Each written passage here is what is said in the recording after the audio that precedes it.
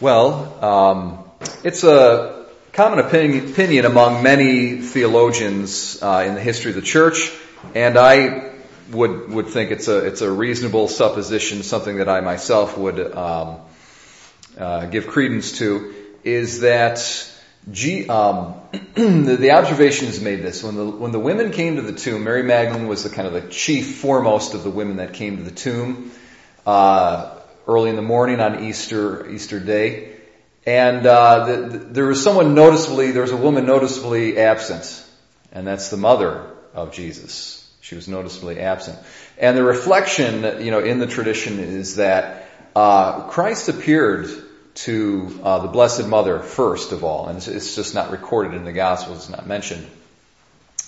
And that's one possibility, or the other possibility is that Mary, the Mother of God, because of her great faith and a very profound and penetrating insight into the mysteries, that God was working in the life of her own Son, and she was very much privileged to understand and have insight into the mysteries of the Incarnation and Christ's mission and his calling and his task amongst men, that she understood that he would rise from the dead. She had that understanding, she had that faith, and so she saw no need to go and anoint his dead body, because she knew that if he hadn't risen, was going to rise. So either Mary knew that he was going to rise, or he had already risen and had appeared to her first, and that's just not recorded. But for as great as the Mother of God is, and of course she is by far the greatest saint ever, it's very interesting that God gave to St. Mary Magdalene the privilege of being the first person to announce and to communicate the resurrection. So even if Mary Magdalene was not the first person to see the risen Christ, if that is in case that Mary, the Mother of God, saw the risen Christ first, Mary Magdalene nonetheless was the first to have the privilege of communicating that and of preaching that, so to speak, announcing that good news of the gospel. And if I'm not mistaken, I believe I probably should have done a check in the original Greek before I came here this morning, but it says at the end, it says Mary Magdalene went and announced to the disciples, "I have seen the Lord." And that word translated announced is probably evangelizo, which is where we get the word evangelize. So Mary Magdalene, in a very subtle way, is being portrayed as the first evangelist, the first Christian evangelist, a great, great privilege.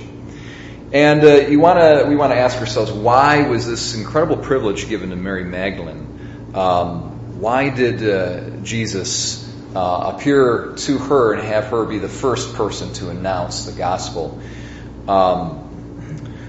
Some people say that Jesus was a kind of a proto-feminist, and he wanted to give women a privileged place. And I think there's probably some truth to that, actually. I think, it's commonly said by biblical scholars and historians that a woman's testimony in a Jewish court of law did not hold a lot of weight. I think they had to have maybe 2 or 3 women was equal. One man's testimony was equal to like 2 or 3 women's testimony or something like that in a Jewish court. So that Jesus was sort of giving Mary this privilege of being, he was kind of inverting that convention, okay? And I think Jesus did sort of, in a certain sense, burst cultural expectations here and there when it comes to women. The fact that he has this very intimate relationship with Mary Magdalene probably was a little contrary to the cultural expectations and norms for what was expected from a Jewish rabbi. So I think there's some truth to that. But really, I believe the deeper issue here is just that Mary Magdalene was a great saint.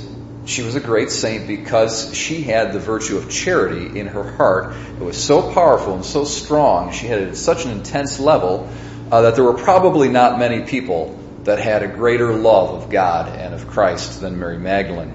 And so it's to the person who had the greatest love that Jesus appears and gives the privilege of announcing that gospel.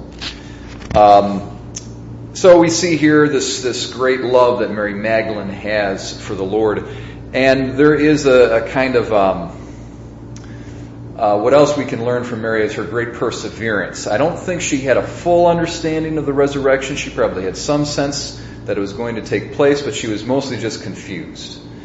and she's very distraught. The Messiah of Israel, the man whom she believes is the Savior of Israel, is apparently dead.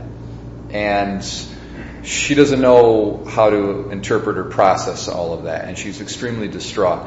But she still has this great love for him, and she is, as it were, seeking him, even if it's just his dead body. She is seeking him. She's persevering, as it were, in prayer, because prayer is all about seeking. And when we pray, if we have this true personal relationship with Jesus, just like Mary Magdalene did, we see this incredible personal relationship. It's when Jesus calls her by name that she recognizes him, and she refers to him by a kind of a title of intimacy or respect that she, was used to calling him.